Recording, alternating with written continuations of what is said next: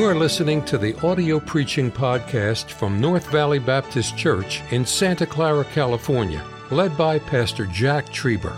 Though located in the heart of the Silicon Valley, you will hear fervent, old-fashioned revival preaching from the pulpit of North Valley Baptist Church. It is our desire that you will be helped by this gospel message. Judges chapter 15 tonight. It's been good to be in church today. Thank you for your faithfulness to the house of God, and we're thankful for how God worked and moved in hearts this morning. We're wanting God to do it again tonight. We're going to have a lot of fun here in just a minute, but I'm glad you could sense it during the singing and even during the offertory that we know what the main thing is, and I appreciate that. And I'm looking forward. I want God to speak to me tonight. I'm praying it'll be a help to us. Judges chapter number 15, and if you're able to stand with me. We'll read verse 14 down through the end of the chapter. A familiar man in the Scripture, maybe not as familiar a part of his life, though I'm sure you've read this many times before, but let's look at it together here in Judges chapter 15 and verse number 14. The Bible says this, "And when he came unto Lehi, the Philistines shouted against him, and the Spirit of the Lord came mightily upon him, and the cords that were upon his arms became as flax that was burnt with fire, and his bands loosed from off his hands." We're talking about Samson. "And he found a new jawbone of an ass, and put forth his hand, and took it, and slew 1,000 men therewith. And Samson said, With the jawbone of an ass heaps upon heaps, with the jawbone of an ass I have slain 1,000 men. And it came to pass, when he had made an end of speaking, that he cast away the jawbone out of his hand, and called that place Ramoth Lehi." Now, in the margin of my Bible, it tells me that title or that name for this hill is the lifting up of the jawbone. But there's another name in the margin of my Bible. It said it could also mean this, and I'll mention it in just a moment. Verse 18, "And he was sore athirst, and called on the Lord, and said, Thou hast given this great deliverance into the hand of thy servant, and now shall I die for thirst, and fall into the hand of the uncircumcised. But God," I put a parentheses around those two words, isn't God good to us? We complain, and we make the mistake, and we blame God for it, and yet God in His grace and mercy comes and fixes the problem. "But God clave an hollow place that was in the jaw, and there came water thereout. And when he had drunk, his spirit came again, and he revived. Wherefore he called the name thereof En-Hakkore, which is in Lehi unto this day. And he judged Israel in the days of the Philistines 20 years. Samson has been taken to the Philistines, and the Bible says that he was bound. The Spirit of the Lord came upon him." If you've ever had that experience, you know if you've had it, you want to have it again. I'm glad as a New Testament believer, the Holy Spirit resides within us always. There's an indwelling of the Spirit that never leaves, but there's a filling of the Spirit. And whenever the power of God comes upon your life, if you ever experience that, you're going to want to experience it all the time. The hand of God comes upon Samson, and he breaks off those bands as though they were flax burned with fire. He sees a jawbone of an ass, the jawbone of a donkey. The Bible said a new jawbone. It wasn't brittle, it wasn't weathered, but it was able to be used as a weapon. And he picks up that jawbone and he begins to smite the Philistines. He didn't have a weapon of mass destruction, but he caused mass destruction with the weapon. I'm glad God does not need something big or something mighty. God just needs somebody to step out by faith and serve Him. He picks up that jawbone, begins to swing, and he lays those Philistines in heaps, body upon body, piled high, the enemies of God. God just met Samson's need through the jawbone. He begins to sing the praises of the jawbone, and in fact, he kind of names that hill, maybe out of mockery to the Philistines who worshiped in high places. He said, well, here's a high place for you, the lifting up of the jawbone. So they'd never forget that day. But there's another way that you can title that, Ramoth Lehi, the lifting up of the jawbone, but the margin of my Bible also said, or you could call it the casting away of the jawbone. Because in verse number 17, the Bible said as Samson was singing the praises of the jawbone in verse 16 and verse 17, after he had sang its praises, he quickly cast it away. After he casts it away, the result is in verse 18, all of a sudden he becomes fearful. He begins to question God. He wasn't scared of 1,000 spears, and now he's scared of not having a drink of water. After he cast away the jawbone, he threw away that which God had had His hand on, and it made him weak. For a little while this evening, I want to preach on this thought. Don't be so quick to cast it all away. If God has blessed it before, God's going to bless it again. In fact, that jawbone that brought the victory is the jawbone that became the well that kept him living later on in the text. Don't be so quick to cast it all away. Let's pray. God, I pray for your power and help. I pray you'd help our church tonight. I pray you'd help us, Lord, in our personal lives, our homes, our marriages, also as our church, in direction thereof. I pray that you'd help us just to be settled. We're not going to cast away that which God has had His hand upon. We pray these things in Jesus' name. Amen. You can be seated. America is absolutely a culture of consumerism. Much of the things we use are disposable. Most of the cups and the plates, the fine china is made by Tupperware and things of that nature. It's all just disposable. And we've been taught this because of our culture that we'll just use something and then we're quick to throw it away. And I don't mean we use it and then use it and use it, but often the case is we use it one time. And without even thinking about it, because we've been so blessed, we just simply cast it or throw it away. In fact, I was reading on Wikipedia, preacher, and here's what Wikipedia taught me. We're so blessed in America that we are able to take 50% of our edible food, 50% of food fit to eat, and we just simply throw it in the trash. That's how blessed we are. We just throw it away. Most of what we use is made out of plastic. Some of you might remember the days when things were made otherwise, but most of what we use is plastic. Your car, your automobile is probably 90% plastic. And Brother Shilton, you would know this. You can't be a shade tree mechanic anymore if you have a modern vehicle. It's all computers and things. But we don't make things to last. We simply make things to be thrown away. Things are just made cheaply. And we've been conditioned by this culture of consumerism to buy something, use it, and without giving any thought to it, we just throw whatever it is in the garbage. In 1955, Life magazine published an article. In the August edition of Life magazine 1955, they used a term that's been used over and over since, but they sort of coined the term. And as they wrote that article about American culture, they coined the term and described our nation as being a throwaway society. Have you ever heard that term before? A throwaway society. And what it means is we're a nation that does not give much thought to simply taking something, whether it's broken or not, and just casting it to the side and getting something new or something fresh or something that excites us. We're a throwaway society. And I don't think that you would debate it with me tonight that America is a throwaway nation. Now, I'm not just talking about the coffee cups in the office. They're, 89 cents, 39 cents a piece now. I'm not just talking about the paper plates and things of that nature. But commodities, we just throw it away. That's why Apple has to come out with a new iPhone every year, because we get tired of the old one and we want a new one. That's why most of us have a shoe closet, not with just a pair of shoes, not just our Sunday shoes and our athletic shoes, but we have a closet that is filled with shoes. Why? We're not content. We just throw things away. Sadly, America doesn't just throw away commodities. You mentioned it this morning. We throw away our children. Through abortion and things of that nature. Morality out the window and principle out the window. And it's concerning that America is a throwaway society. But how much more concerning than a throwaway culture or a throwaway country is a throwaway church or throwaway Christians? I read a statement a little bit ago, yesterday I believe it was, it said, never throw away substance for shadow. But that's exactly where we're living in 2022. It happens on every corner. It happens in every city. It happens in every state. It happens in every home. We are so quick to throw away that which is substantial for that which is shallow and that which is absolutely shadow. I want us to think tonight on this thought. Don't be so quick to throw it all away. Billy Sunday used to use the illustration of a man that took all of his life and invested it in a pearl. All the money he had attained, he bought one pearl with that money. He was going to go to Europe and retire and live. That pearl represented his entire life. That man put that pearl inside of a brass box. And then he thought, I'm going to put it inside of a steel box so it's safer. So he took that pearl, put it in a brass box, and then in a steel box so it would be safe. That man boarded a ship to Europe.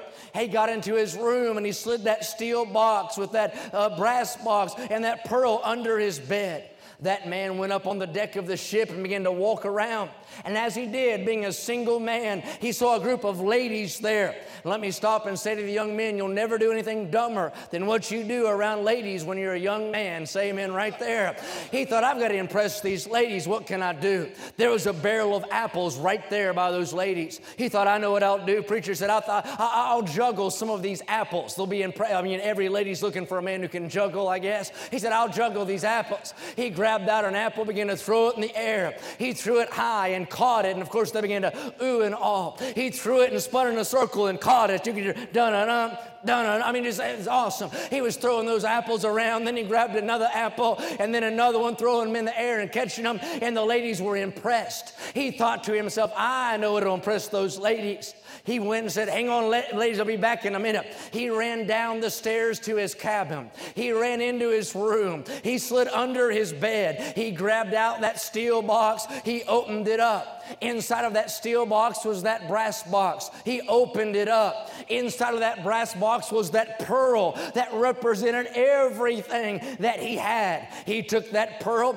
and he ran back on top of the deck of the ship. The ladies saw him coming with the pearl, and they said, sir, what's that? And he said, that's my entire life. That's everything I have. It's represented in this pearl. They said, that's impressive. He said, that's nothing. Watch this. He took that pearl and began to throw it in the sky. He began to throw that pearl and twist and turn, and he'd catch it. And those ladies were saying, hey, that's enough, sir. You're going to lose it. He said, I'll never lose it. I'm sure-handed. I don't have to worry about dropping it. Watch this. And higher he threw it. Finally, he began to take that pearl and lean out over the edge of the ship. The fellows are getting nervous. It's just a story. But he took that pearl. He leaned out over the edge of the ship and began to throw it in the sky. He reached out and he caught the pearl. He took it again and he wound up like Nolan Ryan. Now I'm getting aged, but he threw it up in the sky. It came back down and he caught it right before it go out of the reach of his hand. They said, sir, that's enough. Stop. Don't do it. You're going to drop it. He said, I'll not drop it. I'm sure-handed. I know how to catch. You don't have to worry about it. He took it and he threw it up as high as he could. The sun began to get in his eyes and the waves rocked the vessel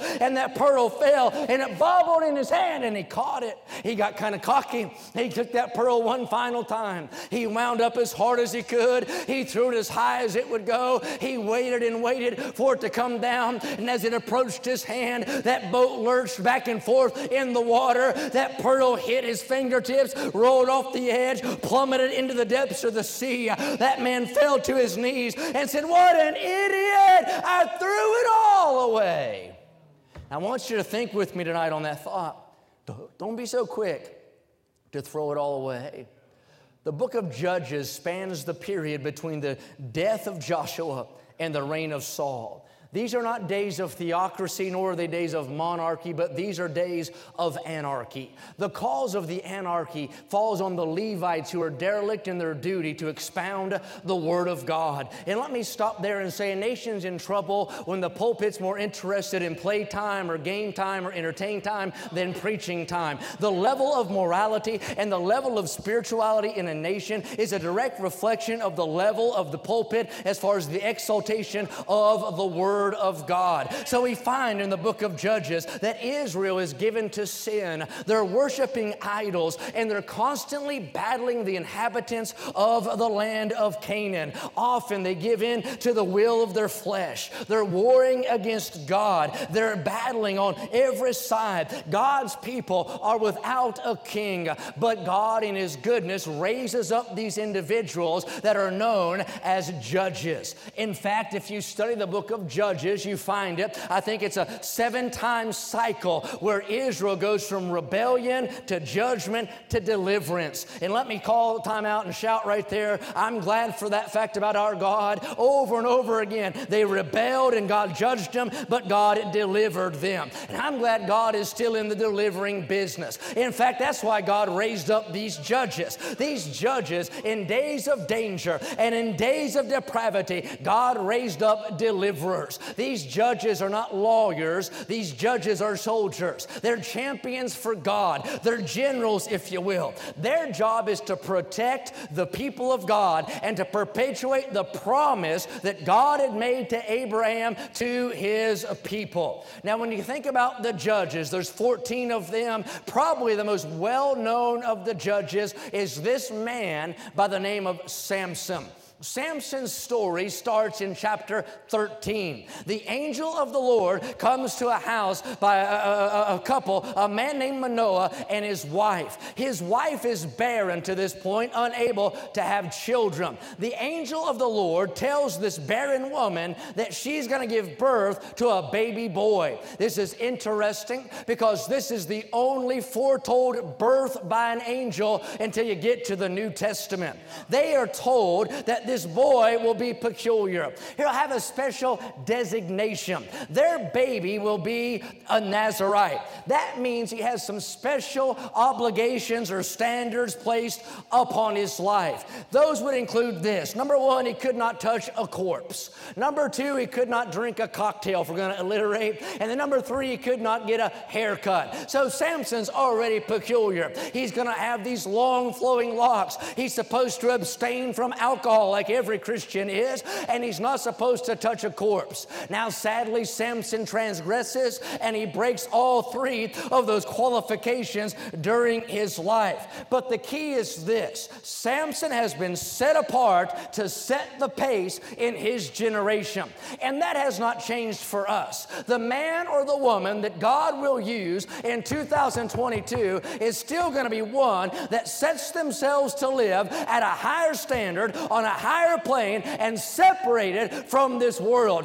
Leadership is not living at the level of everyone else, but it's going higher on the mountain with God. And we find that Samson has been set apart to set the pace. Now, Samson had superhuman strength when he was in the spirit, but he had a stereotypical human weakness when he was in his flesh. I call him God's weak, strong man. In the spirit, there's no one like him. Out of the spirit, everyone was like him.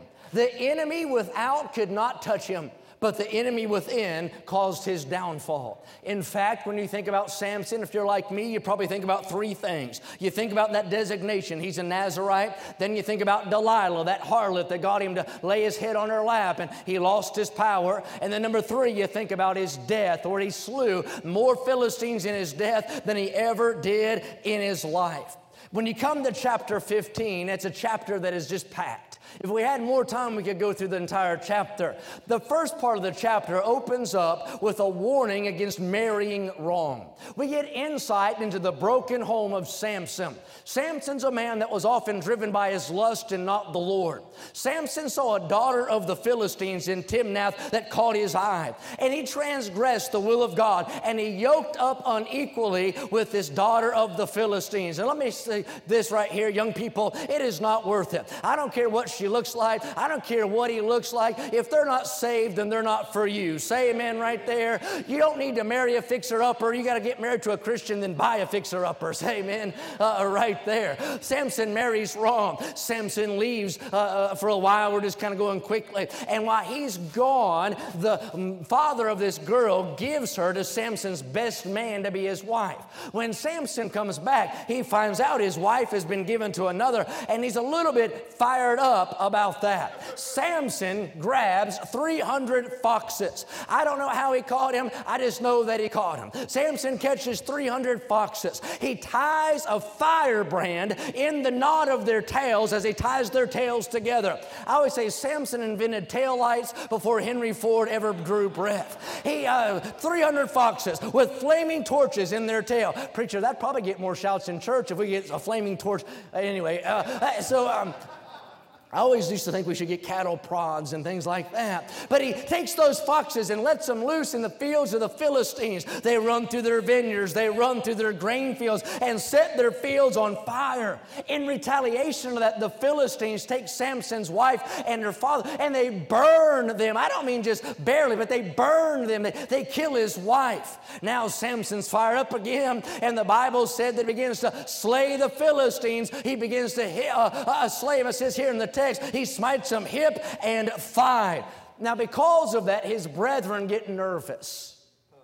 By the way, you ought never get nervous or back up from a man of God that's taking a stand and causing ripples. If he's doing it right and he's doing it for God, you ought not be ashamed of a maverick or somebody who's taking a stand. 3,000 sorry, backslidden, soft men of Judah come to get Samson and say, now listen, Samson, you're causing us all kinds of trouble. We're going to bind you and take you to the Philistines. He goes, all right. So they bind him and take him to the Philistines. When Samson's there in the presence of the Philistines, I like what my Bible said in verse number 14. The Spirit of God, the Spirit of the Lord comes mightily upon Samson. The God that used him before is going to use him again. And when the Spirit of God comes on Samson, he breaks off those cords like they were just burnt flax. Flax burnt with fire. And he goes to slaying the Philistines. But here's how. He does not have, a conventional weapon. But he looks over there and sees a jawbone of a donkey, a new jawbone. It's fresh. He picks up that jawbone, and can you see it in your mind? He begins to smite those Philistines. There's blood everywhere. He's just letting them have it. He piles them high. The Bible said heaps upon heaps like cordwood are the bodies of these Philistines. Samson wins the day. Samson wins the battle. Now, I was studying that, and I thought of some things. As I read that, I see three things about this story, and I'll give them to you quickly. Number one, there's something about that story that exhorts me to worship. You say, what do you mean? Samson, and Brother Bertram could teach you about it, is a very fitting type of Jesus Christ. And when we see Samson in this text, he's a good picture of our Savior, who on a hill for us stacked up our sin in heaps and heaps, all of our fear, all of our heartache, all of our sorrow. You see him there on yonder hill as he's nailed to the cross. He's not losing the day. He's winning the victory. I like what the prophet said, who is this with garments dyed from Basra? And I can see Samson covered in the blood of the enemy, and there's our Savior taking all of our sin and slaying it on a hill, heaps and heaps and heaps of it piled there on Calvary. It makes me want to worship that he's paid it all and took care of it. Number two, it encourages me to work, because if God can use a jawbone, he can use you. The preacher preached about the bus ministry this morning. You say, I don't think I'm qualified. No, you're overqualified. If you're breathing air, you're overqualified. Because that's all God's looking for, is a warm body that'll get in his will and do something for God. I'm glad if God can use a raven and God can use a donkey, and he still does that in pulpits all across America. Say amen right there. I'm glad he can use you and I. Number three, there's something, though, that incites me to warn us tonight. Because the Bible says in verse number 17, look at what it says. And it came to pass, when he made an end of speaking, that he cast away the jawbone out of his hand. Now, what ensues in verse number 18 is this: Samson becomes weak. He becomes weak in different areas. He becomes weak in his flesh. He becomes weak in his faith. He becomes weak concerning the future. Now listen, this is a man who was not scared of 3,000 men of Judah, and now he's tore up about dying from thirst. This is a man who did not flinch at 1,000 Philistines, and now he's fainting because he doesn't have a drink in his hand. This is the man whose voice was just praising his power, and now he's pouting. Why? What happened? Here's what happened. He took that which God had put his hand upon, and he simply casted it away. Now, I mentioned a minute ago, it is sad when you have a throwaway country, and it's sad to have a throwaway culture, but it's concerning when you have a throwaway champion for God. Now, I understand that jawbone wasn't fancy, and I understand that jawbone wasn't expensive, and I understand that jawbone probably wasn't popular. No other soldier would choose a jawbone, but that jawbone was what God had put his hand upon. It's what God had used to give him the victory. It's what God had blessed in the past. It's what God had used to make Samson the champion. The only reason he had cause to sing praise is because God had put a jawbone there on the scene that he could slay the Philistines with. I thought about that jawbone,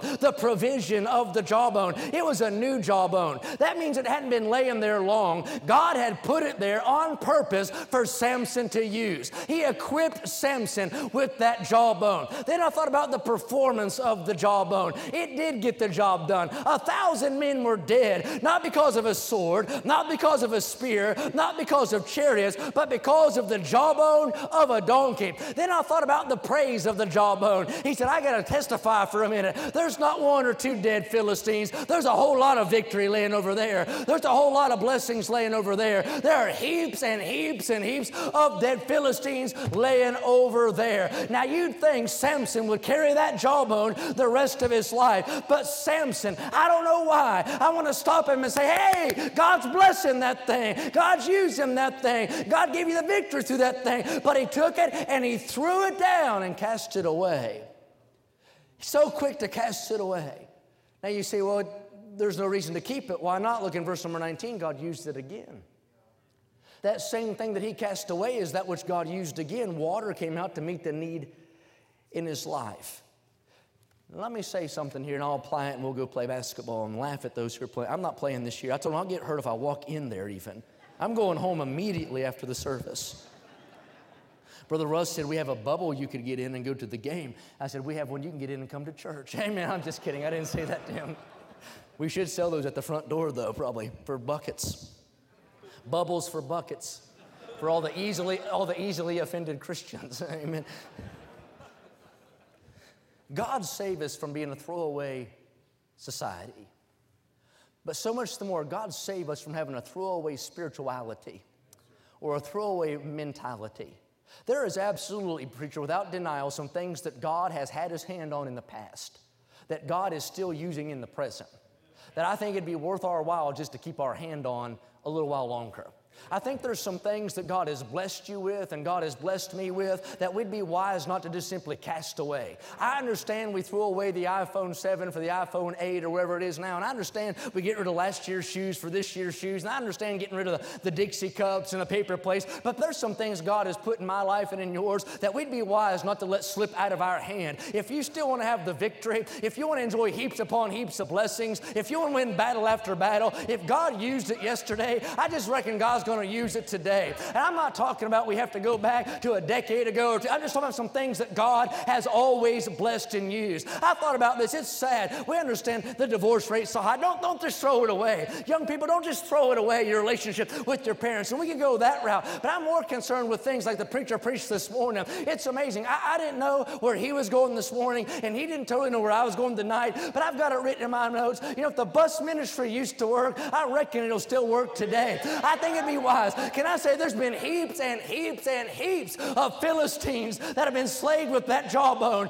I mean, you go back to the early and J. Frank Norris and this bus ministries, and as they cranked up 50s and 60s and 70s and rolled, you think about the heaps and heaps of broken homes put back together, and the heaps and heaps of hurting lives that have been healed, and the heaps and heaps of lost souls that have been saved. Can I say, keep swinging that same old jawbone. Don't be so quick to cast it away. You see the gas price is so high. Hey, what shall a man gain if he gets the whole world and loses his own soul? Can I say a soul is worth more than a gallon of gas? A soul is worth more than a Sunday nap. A soul is worth more than Saturday football. Hey, you keep swinging that jawbone. Don't let it fall. It's not time to exit. It's time to enlist. We need more, not less. Run the buses. Swing the jawbone. It still kills the Philistines. I think about soul winning. I'm glad we've been emphasizing soul winning. We always go soul winning, but we're just putting extra emphasis on it with Jesus every day and 22 and all these different things. But can I say that's because it still works? It does work. We can look out right now, and I see people here. I see Brother Angel there. You've been coming since the first of the year. He texted me on Thursday. He said, where can I get some church clothes? And the night he went to, I sent him to Men's Warehouse. Seth Martinez hooked him up, and he's got on a new tie and new shoes. Can I say it still works? I'm not going to drop that jawbone. I'm glad God still saves old sinners. I'm glad it's not just a song lyric. I'm glad it's good truth that if you'll fish for men, every once in a while you'll get a bite and bring them to the other shore. Hey, let's just keep soul winning. Don't drop the jawbone. Don't let it fall. God blessed it before. He'll bless it again. I think the same thing's true about preaching. I think there's a reason why those modern worship churches don't have Sunday night. Nobody wants to come back for that twice in a day. If I got food poisoning at a restaurant for breakfast, I'm not going to go back for dinner. It's not my fault if they don't want to study enough for 2 sermons.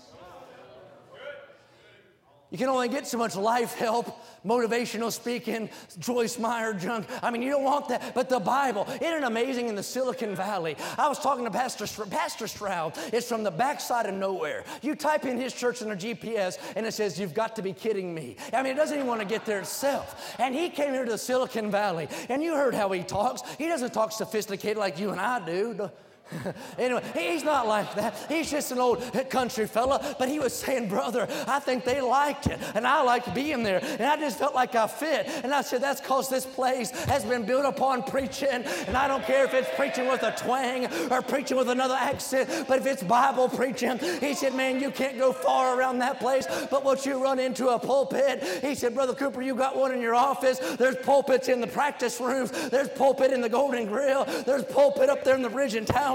There's a big old pulpit there in the church. There's a pulpit at the school. There's a pulpit in the college. That's because we don't have fashion department. We got preaching department. That's just what gets the job done. Can I say, young men, you keep preaching. You don't drop that jawbone. You don't have to have a PowerPoint, a praise band, and a bouncing ball. You just need a King James Bible, a backbone for God, the Spirit of God filling your soul. Clear off the spot. Say shame on the devil. Hair lip the enemy of God, and preach the Bible. Don't drop the book. Don't drop the jawbone. You just keep preaching. I think prayer meeting still works.